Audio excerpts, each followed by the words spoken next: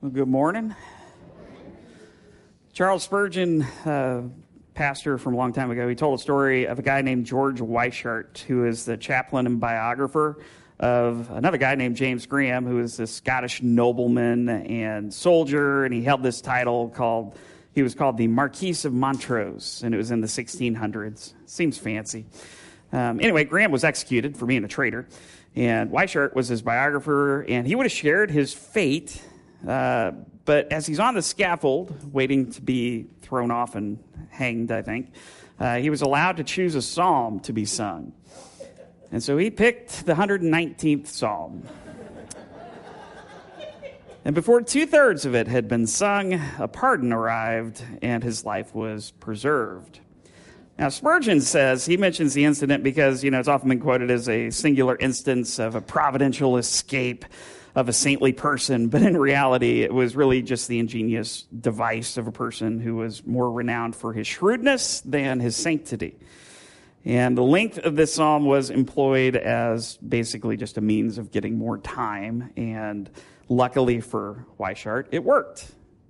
We're continuing our series, Summer in the Psalms, today, and we've reached the 9th message in it, and we're going to be looking at the 119th Psalm. Psalm's got a few distinctions to make it somewhat unique among the other 149 others in the collection.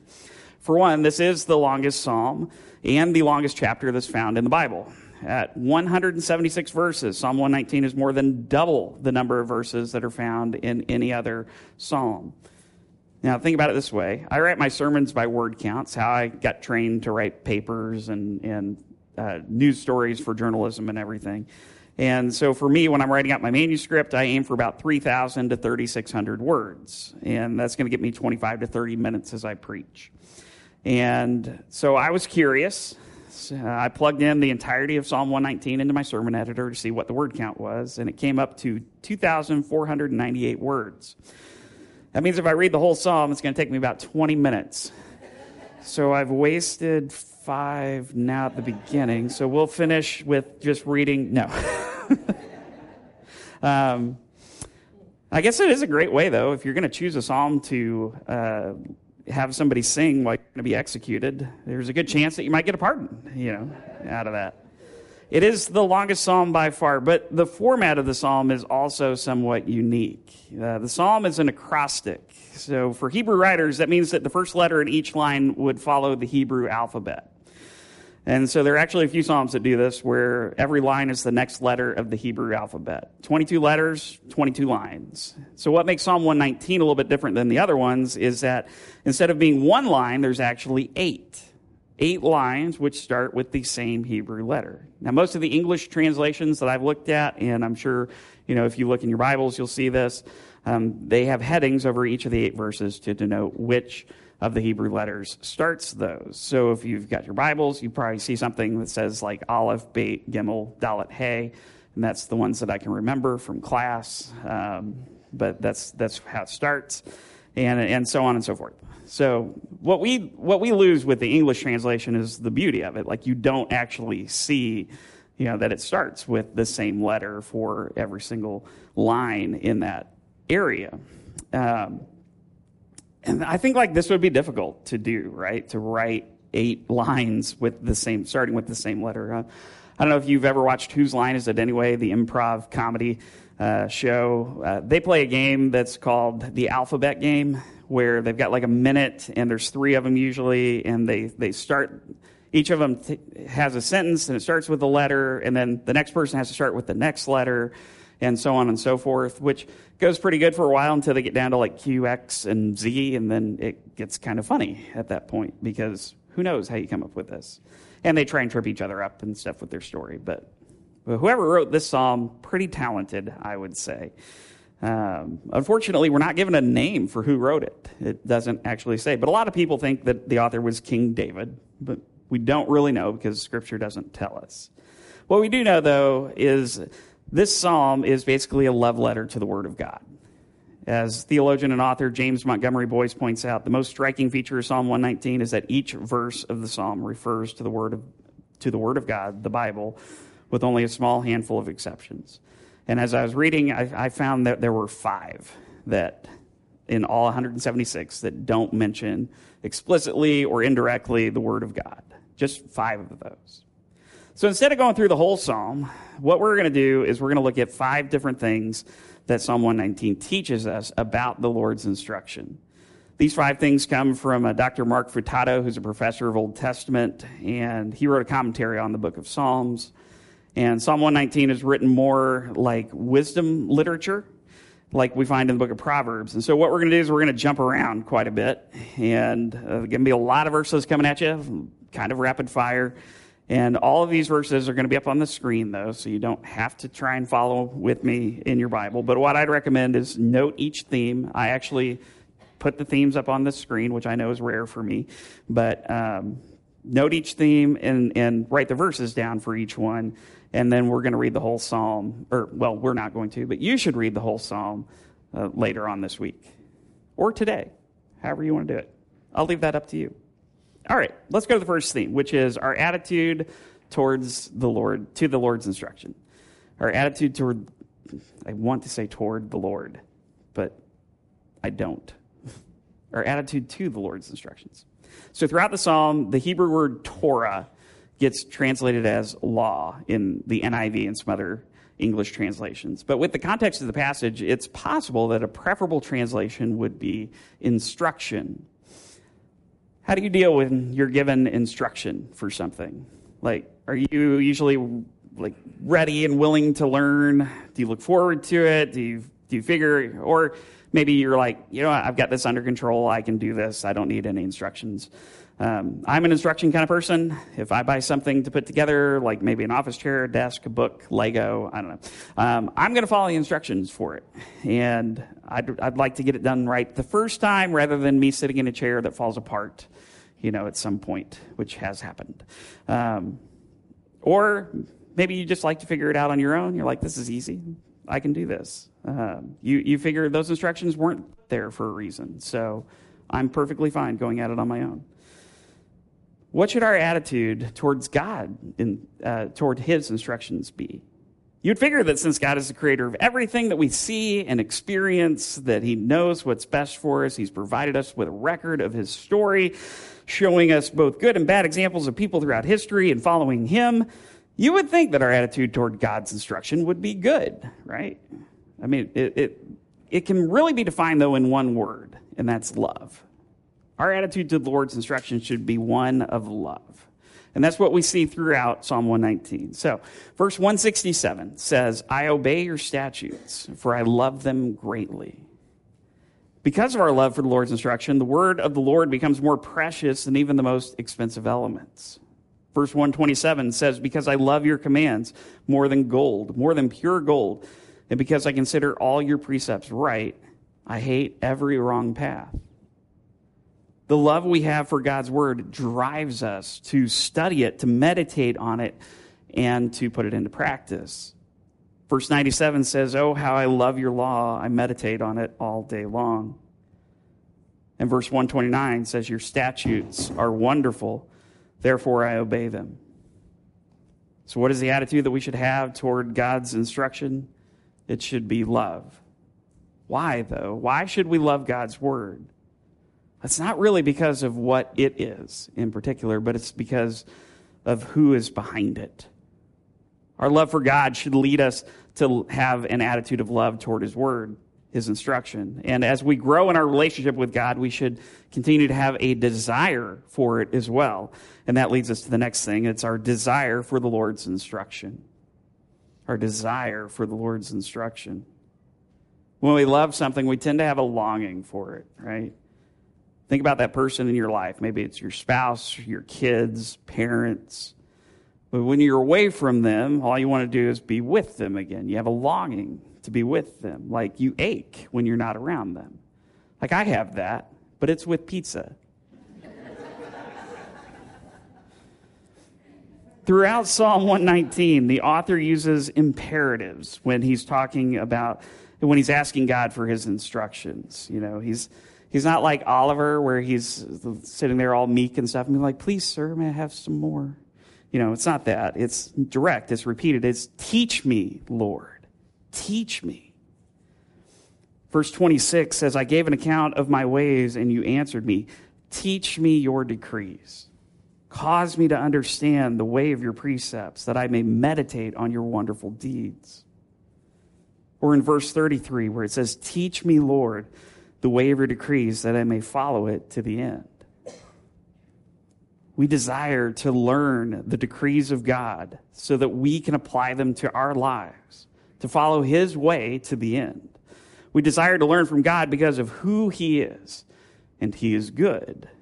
Verse 68 says, you are good, and what you do is good. Teach me your decrees. But he's not just good, right? He is love. Verses 64, 124, and 135 talk to that. Verse 64 says, the earth is filled with your love, Lord. Teach me your decrees. Verse 124 says, deal with your servant according to your love and teach me your decrees. And verse 135 says, make your face shine on your servant and teach me your decrees. Having a desire for God's word, it might be something that we need to cultivate in our lives. It's not always the first thing that we think about when we are talking about Scripture or even more generally God's instructions. I know it wasn't for me for a long time, but it's having that understanding that God loves us, and so his instruction to us, his word, it's absolutely what's best for us. My hope is that you can foster that desire to ask God to give you that desire for his instruction, to say, teach me, Lord. And from there we go on to the third part, which is our resolve to live in keeping with the Lord's instruction.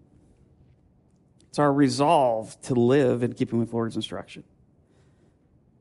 When we love, when we desire the Lord's instruction, we know that it's what's best for us, and we know that God is behind it, and he is for us unlike anybody else. Then when we've got all that, our goal should be to apply that instruction to our lives. That's our choice. It's our decision that we've got to make when it comes to the Lord's instruction. And the psalmist, he makes that decision to follow the Lord and to apply his word. Verse 173 says, may your hand be ready to help me, for I have chosen your precepts. Verse 30 says, I have chosen the way of faithfulness. I have set my heart on your laws. I love how the New Living Translation, the NLT, translates this verse. It says, I have chosen to be faithful. I have determined to live by your regulations. What we're doing when we say that is that we are resolving to follow God's instruction, and we're giving our devotion to the Lord. Now, it's not an easy thing either. There are always going to be things that fight against you and devoting yourself to God, whether it's the things of this culture, the distractions of the world, our shortened attention spans. Maybe it's even Satan himself seeking to disrupt your devotion to God. But we cannot allow anything to break that devotion. Here's how the psalmist puts it in these verses. Verse 23 says, even though rulers sit together and slander me, your servant will meditate on your decrees. Verse 51 says, the arrogant mock me unmercifully, but I do not turn from your law. Verse 61 says that though the wicked bind me with ropes, I will not forget your law. Verse 95 says, the wicked are waiting to destroy me, but I will ponder your statutes. And then verse 157 says, many are the foes who persecute me, but I have not turned from your statutes. When we come under attack, then we need that resolve, right? It's far better to make that decision now, when we're not under attack, than to wait. When you have the proper attitude, when you have the desire, when you have the resolve, then when difficulties come, when hardships come, when attacks come, then you're not even going to think about it. It's just what you do. You will still live in the Lord's instruction. But it does take work to get there, right? It takes study. It takes meditating on God's word. The late pastor Warren Wiersbe writes about meditation. He says, meditation is to the soul what digestion is to the body. To meditate means to turn over God's word in mind and heart, to examine it, to compare Scripture with Scripture, to feed on its wonderful truths. when you have that resolve, then there are some benefits that come from that. And that leads us to our next point, which is our benefits from the Lord's instructions. Our benefits from the Lord's instructions. Furtado mentions 3 benefits for us who follow the Lord's instructions in his commentary. The first is peace. Verse 165 says, "Great peace has those who love your law, and nothing can make them stumble." The Hebrew word for peace that's used here is shalom. The idea is kind of being whole. There's a wellness, there's a tranquility with this peace. When we love the Lord and his instruction, we find that kind of peace, and nothing's going to make us stumble. I liken this to, I know when I'm following God's instruction, when I'm in his word every day, when I'm meditating on it, and it's not just for sermon prep or something like that, but that I've got a peace when I do devotionally in the word. I've got a peace that doesn't trip me up easily when things come. But when I'm not doing that, then even the smallest thing will trip me up. So peace is the first benefit. The next is comfort. Verse 50 says, "My comfort in my suffering is this, your promise preserves my life." Verse 52 says, "I remember, Lord, your ancient laws, and I find comfort in them." Verse 76 says, "May your unfailing love be my comfort, according to your promise to your servant." As followers of God, we face trials in this life, but we don't face them alone. The Holy Spirit is traditionally called the Comforter. And he takes the Word of God and applies it to our hearts to comfort us. So while we might face trials, we can face them well because we know that the Lord is there with us and will care for us. The third benefit is that it gives freedom. Verse 45, verse 45 says, "I will walk about in freedom, for I have sought out your precepts."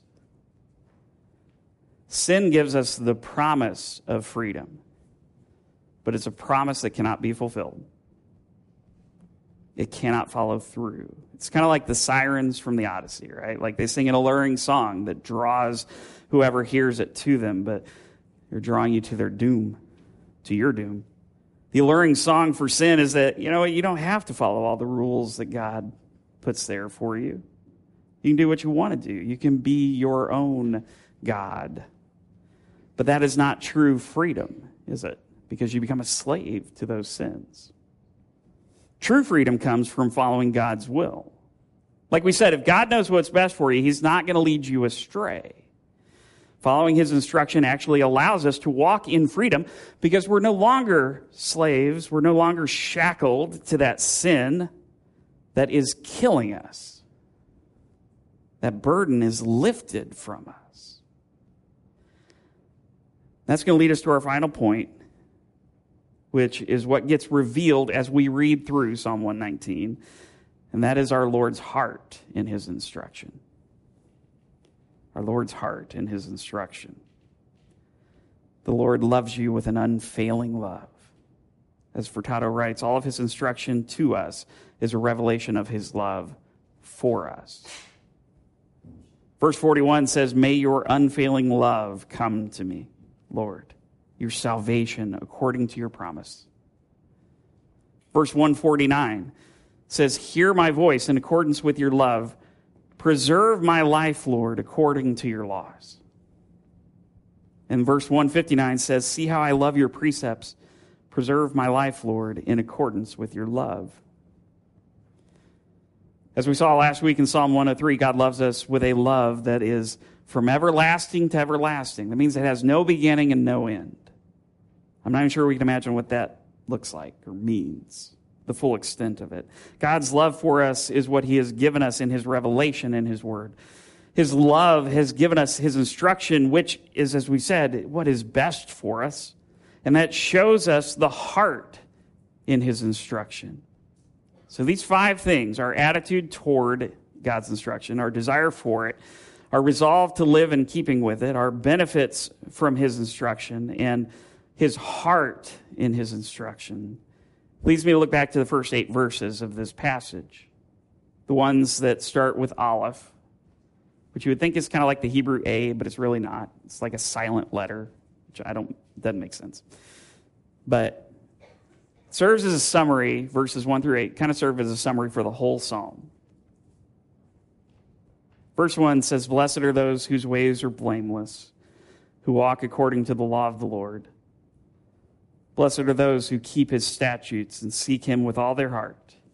They do no wrong, but follow his ways. You've laid down precepts that are to be fully obeyed. Oh, that my ways were steadfast in obeying your decrees. Then I would not be put to shame when I consider all your commands. I will praise you with an upright heart as I learn your righteous laws. I will obey your decrees. Do not utterly forsake me."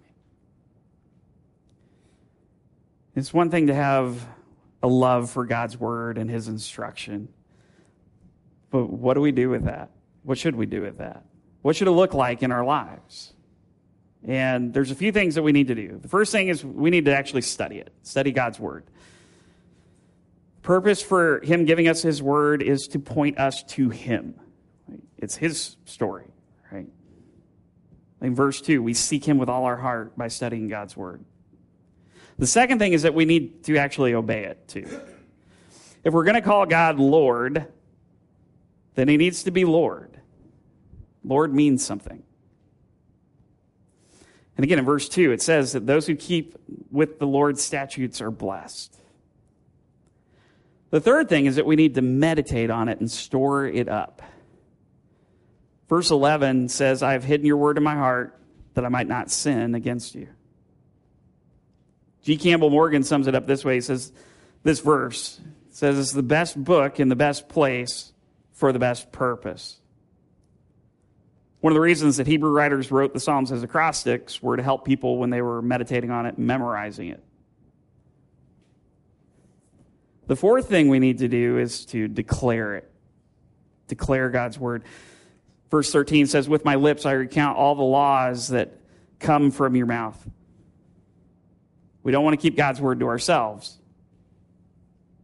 We need to share the good news of it with everybody. Share the message of salvation with those who don't believe and discuss it with those who do. The last thing is that we rejoice over it. It gives us delight. Verse 14 says, "I rejoice in following your statutes as one rejoices in great riches. I meditate on your precepts and consider your ways. I delight in your decrees. I will not neglect your word." I notice there's a little connection point here between rejoicing in the statutes and delighting in the decrees, and that connection point is meditating on his precepts. As one commentator writes, as we reflect on what the Word of God is and what it does, then we find rejoicing and delighting to be inescapable. Now, God doesn't only just reveal himself in his Word, but he also reveals his plan of salvation. Like we spoke about earlier, we are slaves to our sin before we are set free. But we're only able to be set free by the one who paid the penalty for our sin by dying on a cross. In the Gospel of John, he gets introduced like this. John 1:1 says, "In the beginning was the Word, and the Word was with God, and the Word was God. He was with God in the beginning. Through him all things were made.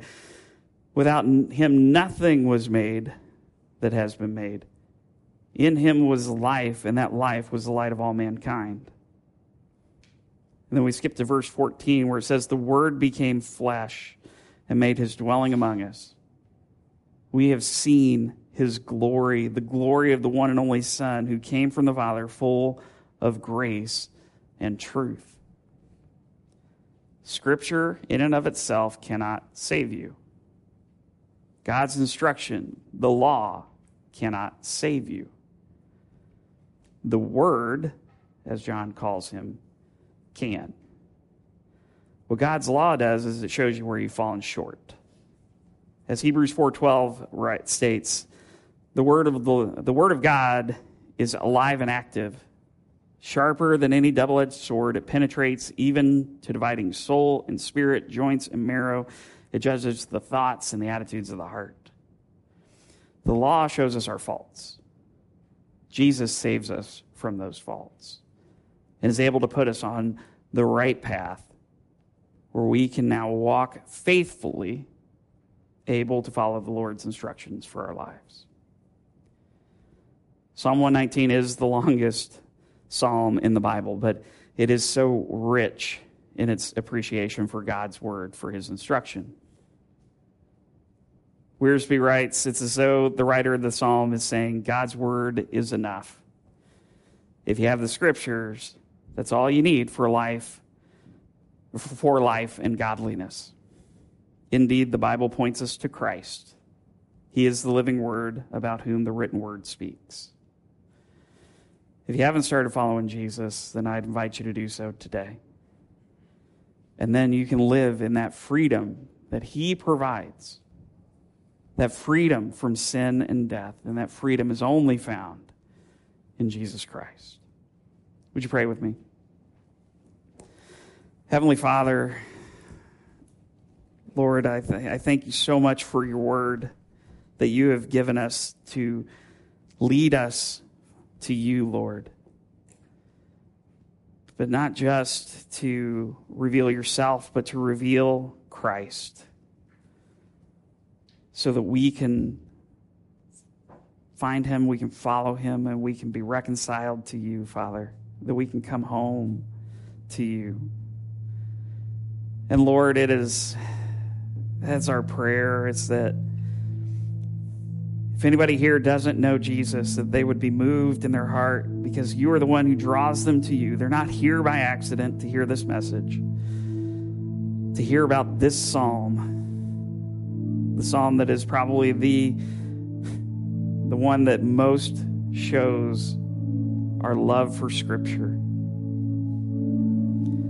But we know that Scripture just points to Christ. And so, Father, we are at that time in our service where we remember the sacrifice Jesus made on the cross because he died for our sins. His body broken, his blood shed, and he was buried in a tomb. But 3 days later, he rose from the dead. And we are so, so thankful, Lord. We are so grateful, and words can't even explain it, for what you've done for us. Something we could not do on our own. Father, we thank you so much. We love you. It's in Jesus' name that we pray.